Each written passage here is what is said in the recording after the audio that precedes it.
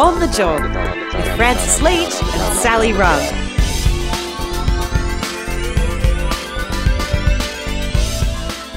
It's On the Job, the podcast all about making your working life better. My name is Francis Leach. And my name is Sally Rugg, and I'm joined today by my cat, Beans. Hey, who's Beans! sitting next to me. Hi, Beansy. She's sitting next to me, and because Francis and I are talking over the laptop and recording at our respective houses, and Beans is rubbing her face all over the laptop. I think she likes you. Hi, Beans. I think she's hungry. Isn't that the sort of the mind trick we play on ourselves about our pets? And I used to have this conversation with my daughter Evie all the time because my late dear dog Remy saw Evie in the pecking order, as dogs have hierarchies, below him. So he would sort of treat her with a little bit of contempt and try to – if I gave Evie a hug, he'd be like nuzzling in, like he'd be like, what's this? Or if, he walked through the back door, Remy stay, but he'd always try to get in ahead of Evie. He always tried to push in ahead of Evie. And Evie would just say, "Oh, Dad, you think he loves you, but he just wants food. He just wants food, and you're falling for it. You're full of the oldest trick in the book. You think the dog is loyal and loving, but he just knows you're a soft touch for a meal." Yeah, I think the cats know I'm a soft touch for a meal as well. Now, I might have told this anecdote before, so if I have, stop me. I've got like 3 good stories nowadays, and this is one of them. So I have this on no authority, but I have read somewhere and internalized it as truth that dogs understand that they are dogs and that people are people, or, like that they understand that their people are not dogs. Like they are the sort of in charge of the house, and you can train a dog to sit and all the rest of it. Whereas cats just see us as big cats, like big, stupid, clumsy cats. Have I told you this before? And so, like I said, I read this. It's probably one of those like articles that have no basis to it. But apparently there was this study and they were able to sort of measure like whether these domestic animals recognized like their own kin or another. Anyway, and it turns out cats just think that we're big, dumb cats. And I kind of love that. That sort of cool contempt they have for you. Not all cats, but some cats have that cool contempt for you that they sort of like will dole out their affections, but they'll do it with a sense of distance or disdain to you, and always with the threat that they could withdraw their interest. Yeah, I wonder if that's looking at us and just being like, oh, come on, be cool. Like, oh, God, stop. I'm going to go with that theory from now on because it makes perfect sense to me. Welcome to On the Job podcast. About dogs and cats. Well, we're talking about the things that interest us. Welcome to On the Job podcast, the podcast we talk about cats. Yeah, the Cats cast. But we talk about the things that we love, and we love politics as well, and the ideas around work. And when we're not stroking cats and pretending our dogs love us, we're reading the monthly magazine brought to you each month with the great thinkers of Australia talking about the big issues. And this edition of the monthly, Professor Richard Dennis from the Australia Institute, chief economist up there, has written a really important piece, Sally, because what he's done is just lay out moment by moment, incident by incident, the government's handling of the COVID pandemic, almost to put it on the record because things happen so quickly. The news cycle changes so fast that some of it just gets lost in the wash. And I think the government and Morrison are banking on the idea that we'll forget a lot of the stuff that went on and they can just say, oh, it's over now. Why don't we all just move on? And not be held to account for just how shambolic it's all been. So it was really good and refreshing for him, and a little bit terrifying if you read it, as he lays it all out in graphic detail, what actually occurred and in what order, and just how big a mess we got ourselves into. You're so right. People generally tend to have pretty short memories with these sorts of, you could call it politics, you could call it governance events on the public record. I think that's understandable. Like, we all have very busy lives and, don't necessarily have time to, document everything that happens. But the reason why it's particularly important, as we discussed on the last episode, is that there may or may not be an upcoming federal election. And I saw a really interesting graph this week that I'm also not going to be able to source. I'll see if I can find it, but maybe it was on the website with the cats and dogs information. But I think it was in the Age and Sydney Morning Herald, I think it was a Fairfax graph measuring voters' attitude towards the Morrison government's handling of the pandemic. And it was sort of, people listening can't see my hands, but if it sort of like starts at sort of in the middle and then it goes down, down, down, down, down, down, down.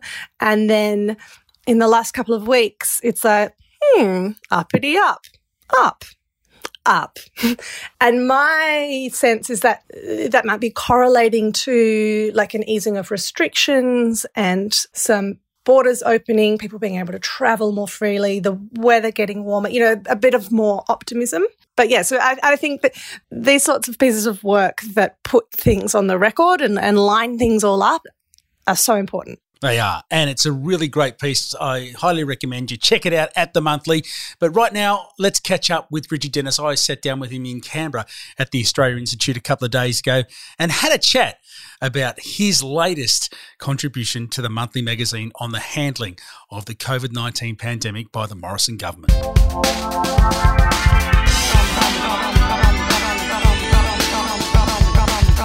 Richard, welcome back to On the Job. Great to be here.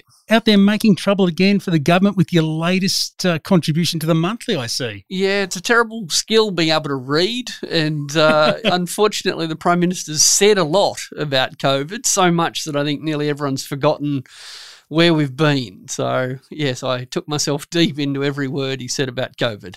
Because it's important, isn't it, that we somehow have a chronology of it, because the news cycle ticks so quickly and it's easy to lose track of what was said, what promises were made, and the consequences of actions that were taken, that because so much happens in such a short space of time, seems like a lifetime ago, but they resonate still through everything that's happening. Oh, absolutely. And of course, the irony is, having spoken about COVID nearly every day for nearly 2 years, the daily case numbers, the daily vaccination rates, the big picture was typically lost. And the biggest picture of all is, of course, that it took us longer to roll the vaccine out than it took scientists to invent it.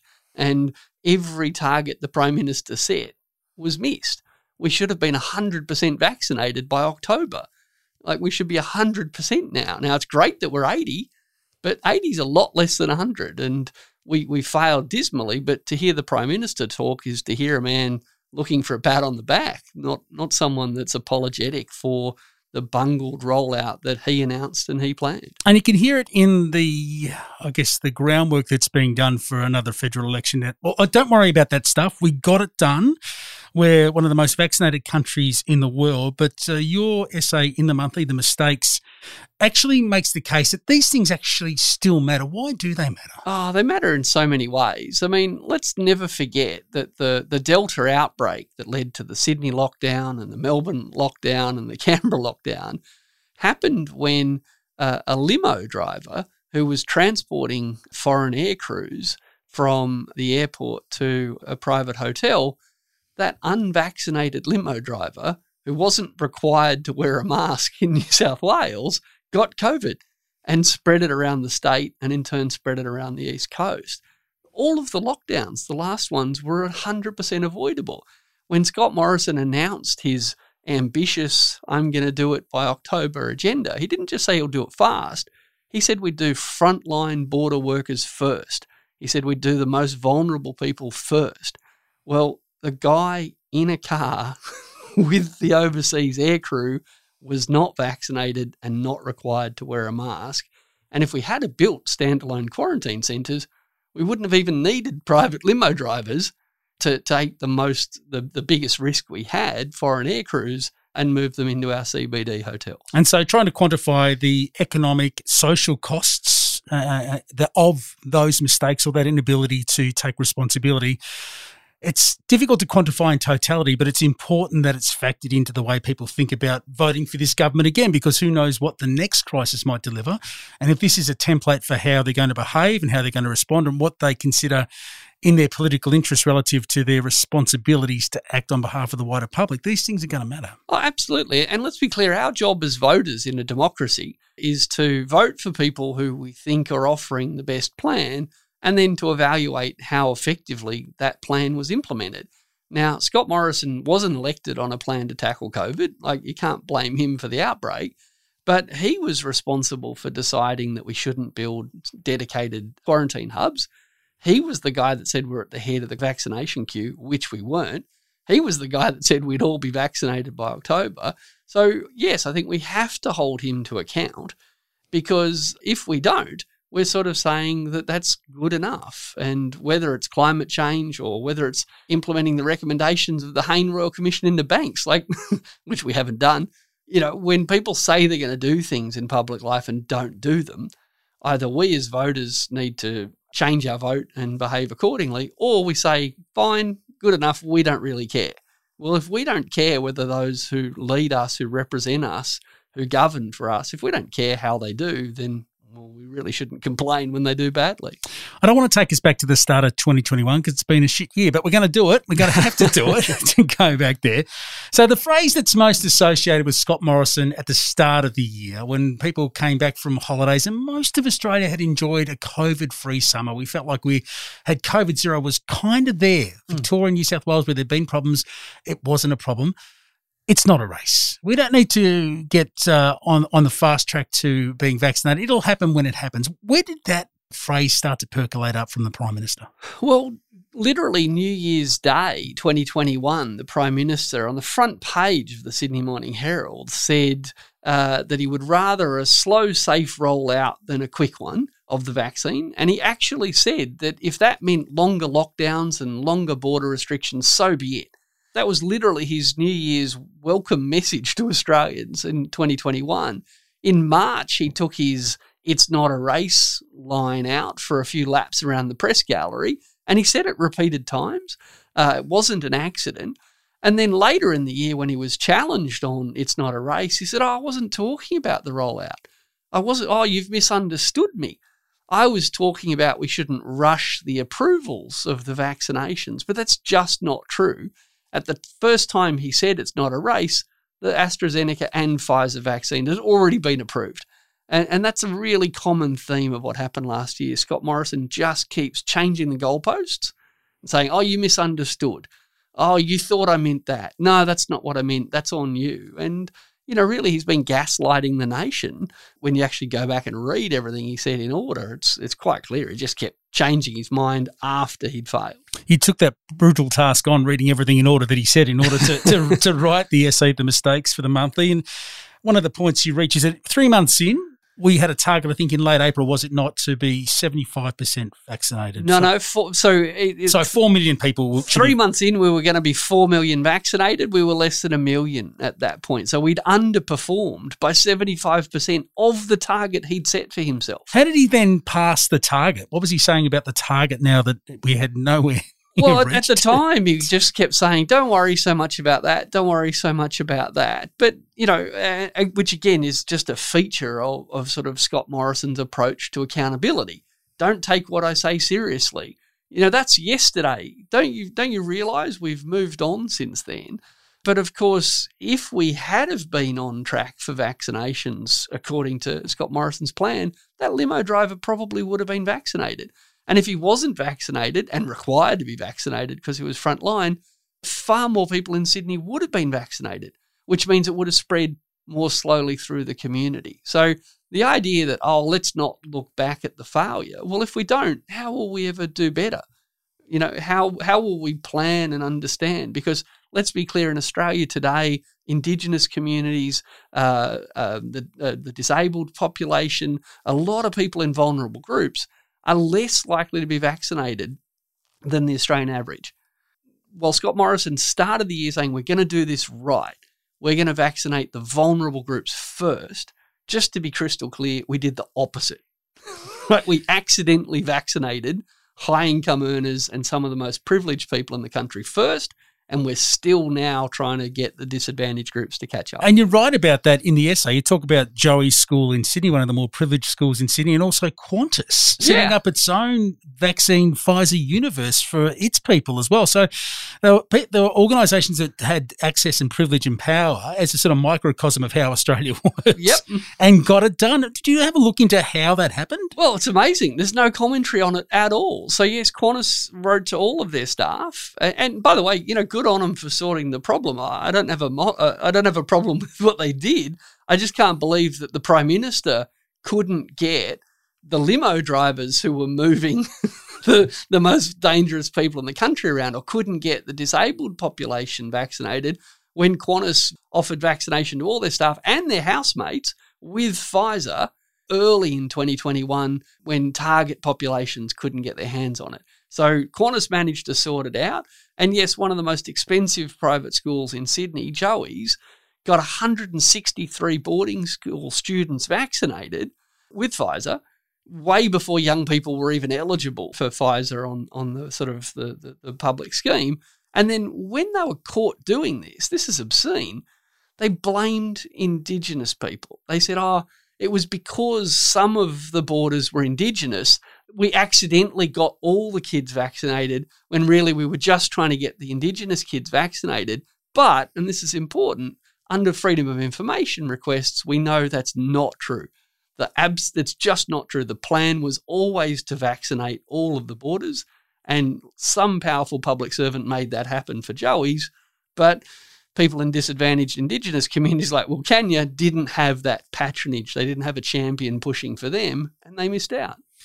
The Morrison approach often is also to mitigate political risk to him as the foundation stone for any decision that he makes for his government. And the approach to quarantine was a perfect example of that. So I think it's under Section 51 of the Constitution. The Commonwealth has the powers for quarantine in Australia. And previously we've seen it when it comes to biosecurity, they're all over it. But in this case, he was quite happy to cede it to the states and let hotel quarantine be the reservoir for that, even though it was poorly equipped to deal with the issues around ventilation and security for the people that were staying there. How did he manage to convince the states and everyone else that this was the way to do it? Well, he didn't have to convince them. He just refused to do it.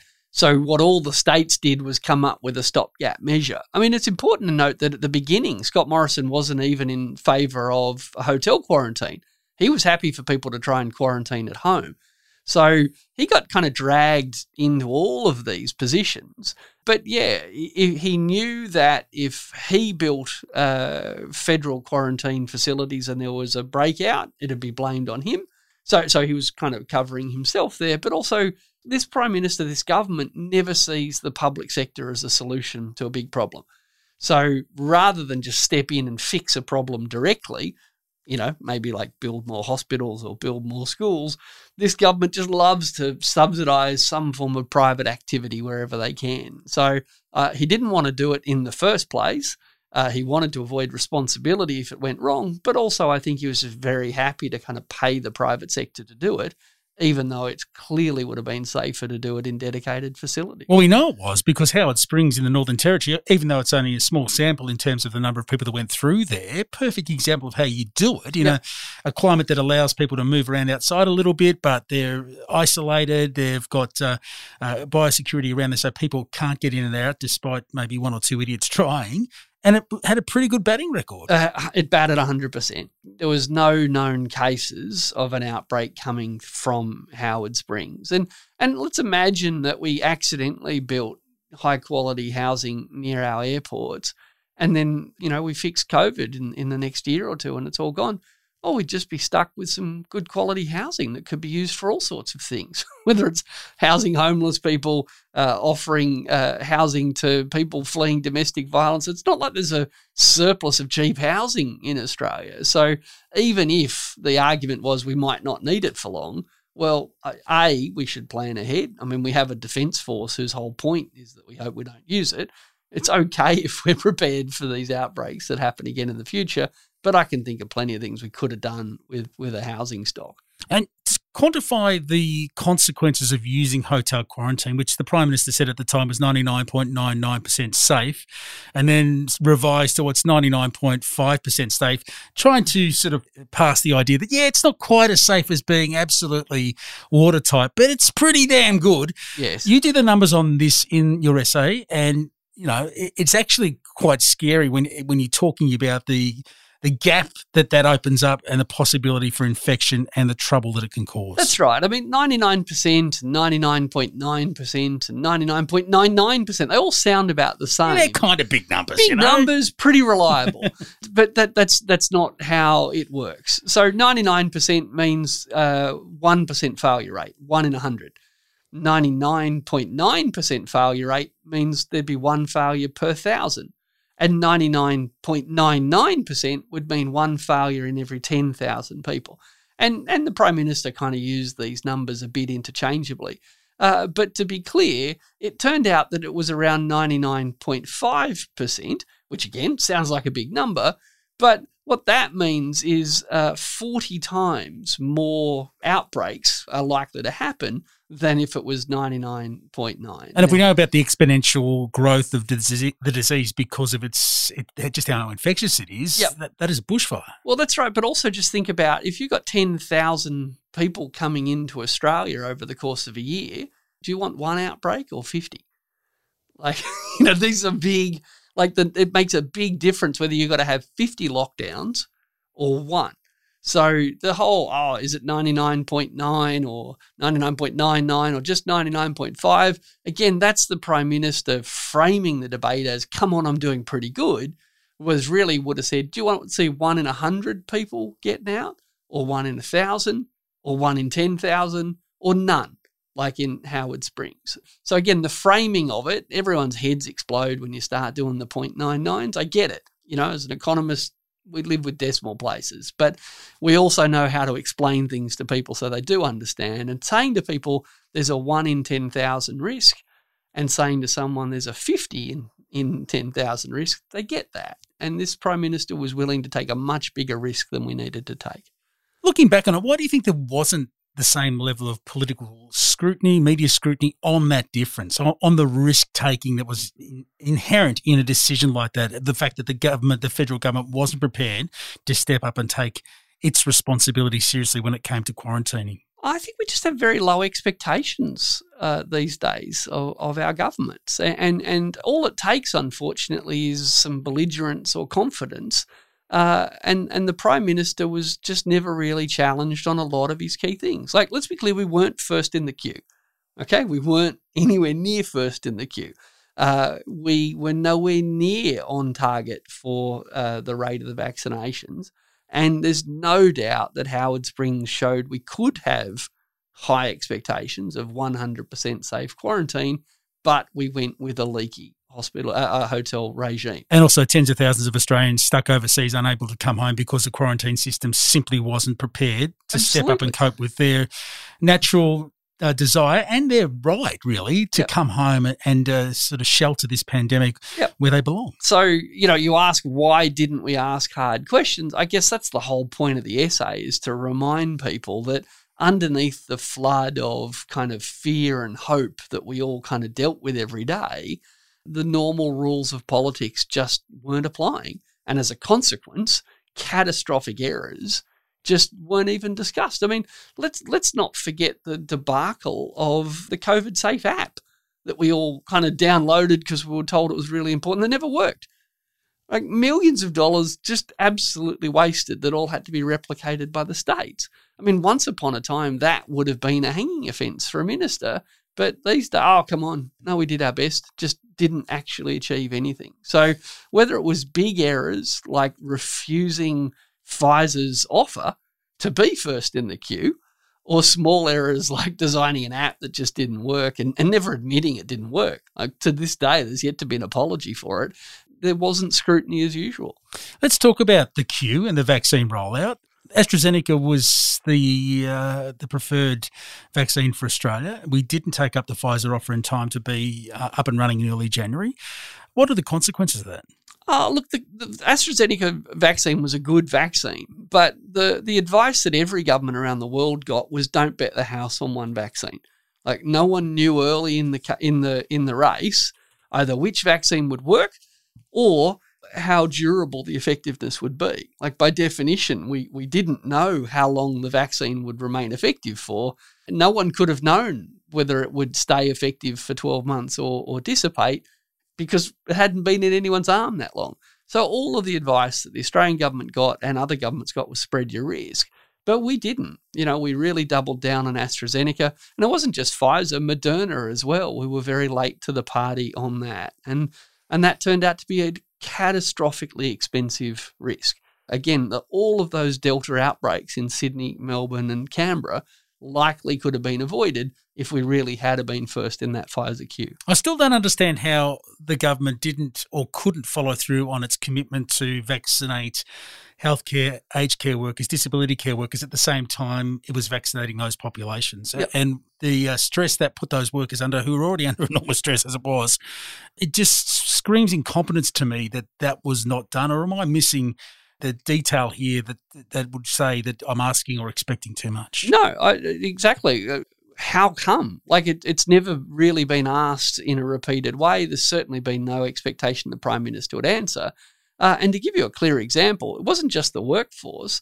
We found out, thanks to the Royal Commission into Disability Care and thanks to scrutiny in the Senate, that the Health Department had actively decided to take resources away from vaccinating people with disabilities to pour more resources into vaccinating people in aged care. Now, okay, that's a big decision that needed to be made, but it was never communicated. No one ever said to the disability community, by the way, here's what's just happened. So because that supply was constrained, because we hadn't secured enough, even though Scott Morrison would announce another million here, another million there, 10 million, because we were supply constrained, we had to make decisions like, let's stop vaccinating people with disabilities so that we can vaccinate more people with aged care. The same thing happened in New South Wales. They had to shut down one of their vaccination centres in Newcastle so that they could move more into the hotspots in Western Sydney. Now, again, fine, from a triage point of view, you can see why they did that.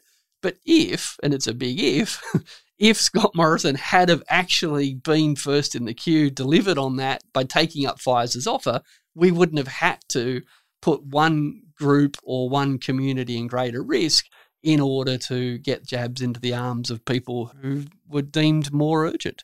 One dynamic of the Australian economy that was exposed by all of this was our over-reliance, or, the addiction to insecure work. 30% of the workforce or thereabouts is in insecure work, whether it's casual work, gig jobs or labour hire jobs or the like.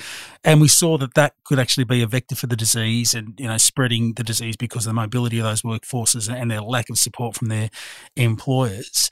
Do you think there's any real appetite to actually address the nature of insecure work in Australia, not just from a public health perspective now, but just for the fact that we now know that insecurity is a very dangerous thing to the continuity and well-being of the community as a whole because of the way that it can see work disappear overnight. Yeah. And suddenly people find themselves in financial distress. Look, I think there's a lot more appetite for it in the community. I don't sense any more appetite from the government, but, that's democracy will play out perhaps. But I think what happened was a lot of parents and even grandparents realised that their adult kids and grandkids didn't have sick pay, didn't have holiday pay, have never had sick pay, have never had holiday pay. And I think that's something about Australia that so many of the myths that we still have about ourselves, our sense of who we are and how our workforces work, our myths are dated and they do not engage with the reality that young people in the labour market face. So I think something important that came out of it was a whole bunch of people in their 40s, 50s, 60s and older went, what do you mean 40% of young people don't have sick pay? And that's because they never experienced that themselves in their working life and perhaps had never stopped to ask their kids or grandkids, so what is it like working in the gig economy? And that also reflects through to their inability to get into the housing market or to get a loan for a car or any of those things that people presume you should be able to do if you're working. Exactly. So this is my point. I think that we've changed radically in Australia in the last couple of decades, but it's all been done through the guise of, making us more competitive or, some bit of a conababble or nonsense. But what we haven't said is, you know what, we've kind of given up on the idea that everyone gets sick pay and holiday. That's an old-fashioned idea. We've moved on. We never really made that announcement. So you can understand why a lot of older people who just take for granted the secure work they've had and the good conditions they've had, they've just taken for granted that other people either had it or it was only a small number of people who didn't. Another point that I think is important is, a whole bunch of infectious diseases that we've kind of learned to manage have been solved collectively. Things like tuberculosis, used to kill so many people, polio, and we all benefit from living in a community that doesn't have those diseases. I think what we now need to realise is with new classes of infectious diseases being more likely, we are all going to be better off. Not just me, not just other people who are lucky enough to have secure work with sick pay like I do. We will all be better off if more of us have access to those conditions, because the next time we get an outbreak like this, we want people who are sick to stay at home, and we don't want people putting off getting vaccinated because they can't take time off. They can't afford to lose a shift. And there was no vaccine pay that you could take.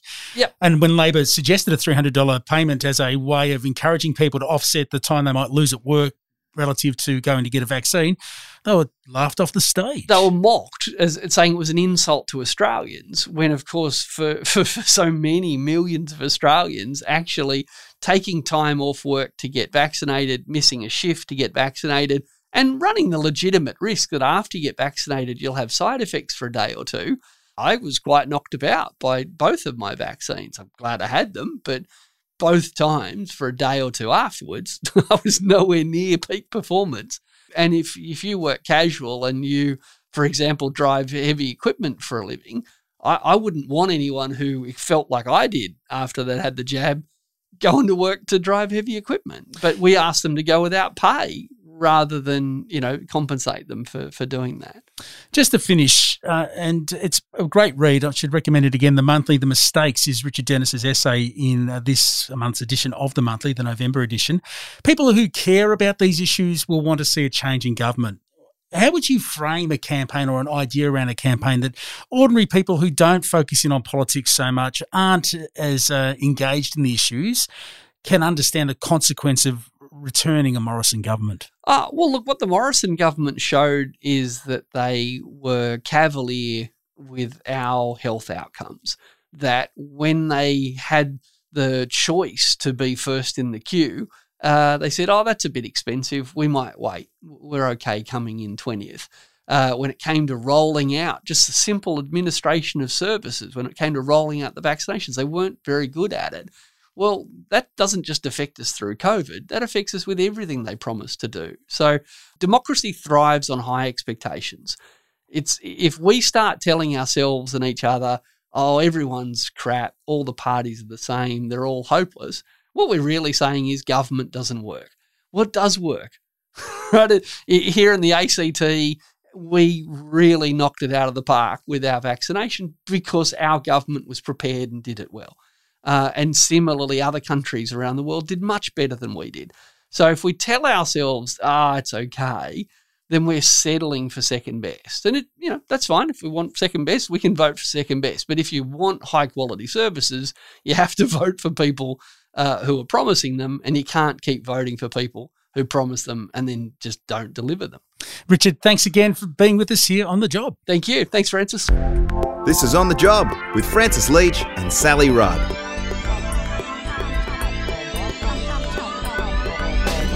There he is, Richard Dennis, the Chief Economist at the Australia Institute, and talking to me about his contribution to the latest edition of The Monthly about the Morrison government's handling of the COVID-19 pandemic. Great to chat to him once again. He lays it out in graphic detail how bad it's going to be. But Sally, as you mentioned earlier on, people want to forget, don't they? And you can understand that instinct to just want to move on from the pandemic and just try and embrace a summer of relative freedom, given just how tough it's been.